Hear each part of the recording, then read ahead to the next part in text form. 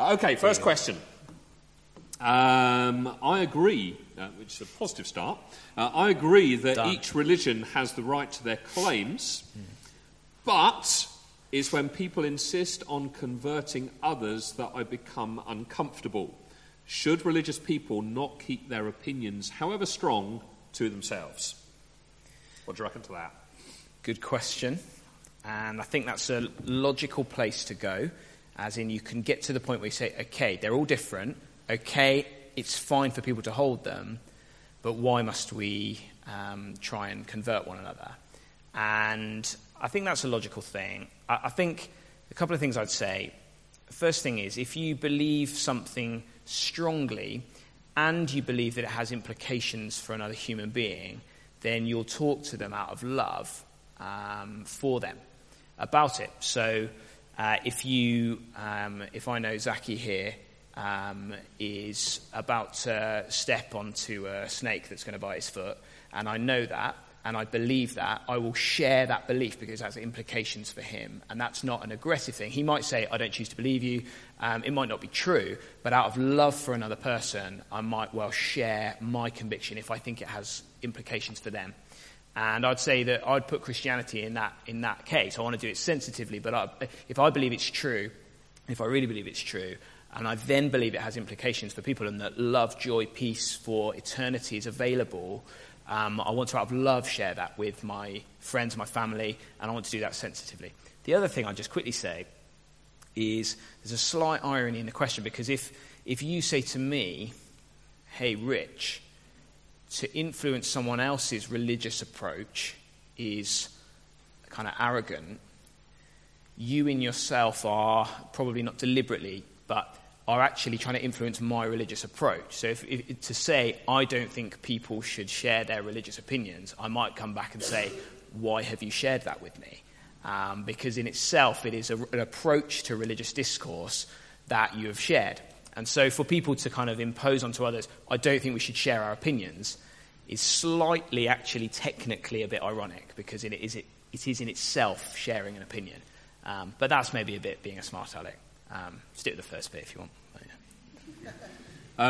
A couple of other questions kind of related or following on from this. First of all, for the sake of clarity, are you really saying most people in the world across history and across different cultures are wrong and you are right?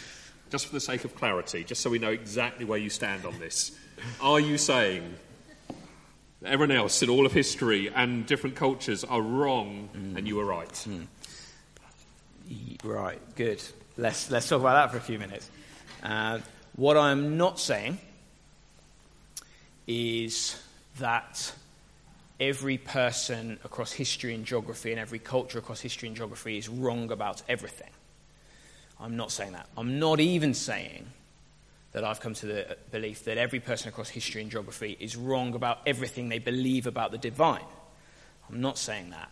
I would believe that as human beings, we're all made in God's image, and therefore each of us know and understand and experience true things about the world.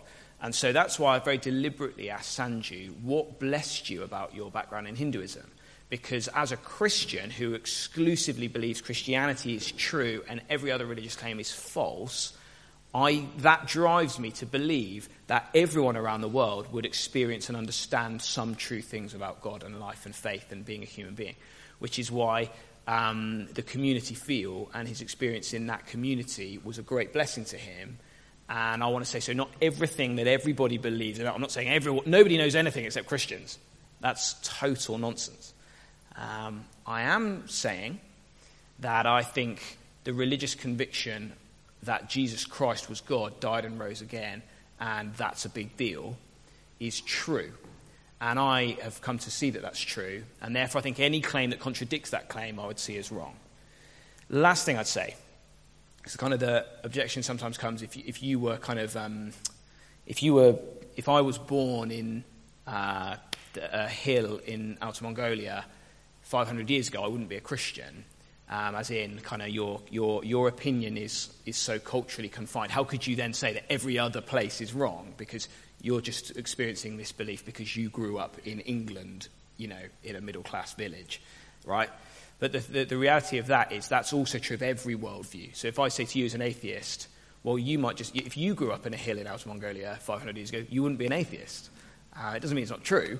It just means that Outer Mongolian hills weren't full of atheists 500 years ago. It's kind of a moot point. So there's a few thoughts that I would say. I'm not saying everyone everywhere is wrong about everything. I'm saying Jesus is who he says he was, and anyone or any claim that contradicts that claim, I'd want to look at that together in a tolerant way with no headbutting. Great, thank you for extra clarification. Now, this next question, you have kind of touched on it in that last one, but just for the sake of clarity and making sure we're not ducking any questions, even if we accept there is one true religion, can we still learn things from those around us who follow different beliefs? If I was going to be an annoying Christian, I'd want to caveat this answer in lots of ways to make sure that I was being clear. But for the sake of brevity, yes, we absolutely can learn lots from people who follow different beliefs. Yes. Thank you. And then, final question, just so you can pace your answers. On a slightly different topic, why did Jesus get baptised? Could you explain something of the significance of it and the story behind it? Okay. Settle in. Story time with Rich. Here we go. Well, it's a very good theological question. Well done. Because we're saying that Dan and Charlotte's baptism is symbolic and representative of sins washed away and, whatever. And Jesus himself wasn't sinful. We believe he didn't commit any sin. So why is he getting washed away of his sins? And why is Jesus doing that? The basic story is that Jesus turns up into adult life and says, I'm going to get baptized by my cousin, a guy called John. And he goes down into the water, he comes up, and at that moment, the Gospels and eyewitnesses record that a voice from heaven said, "You are my son, who I love. I am well pleased with you." And the Holy Spirit rests on him, and there it is. That's the story. The Son of God is baptized, the Father says something lovely over him, and the Spirit rests on him. It's this beautiful picture of the Trinity, and it's all great. Why did he get baptized? I think he got baptized, and basically, I don't know, I'm going to look it up, but I think he got baptized because the baptism that was going on at that moment was all about very, very sinful people coming and declaring, I'm really bad, and I want to think about that, and I want to address that. That was kind of the level of baptism at that moment. It was, I'm a sinner, and I want to kind of acknowledge that. And I think Jesus went and plunged himself into that because he so wants to associate with sinners. He so wants to get stuck into people who have dirt. He so wants to say, I'm the sort of God, not who stands at the top and goes, clean yourself up, but who comes and I'm going to show I'm that associated with you. I'm kind of dripping wet from the water too. I'm going to get stuck in and I'm going to deal with this issue of your moral guilt and your spiritual dirt. Not his own, I want to be really clear, not his own, but he's showing he's that committed to getting stuck in with us. That's why I think he chose to be baptized, as kind of a big visual aid. But that might be heresy.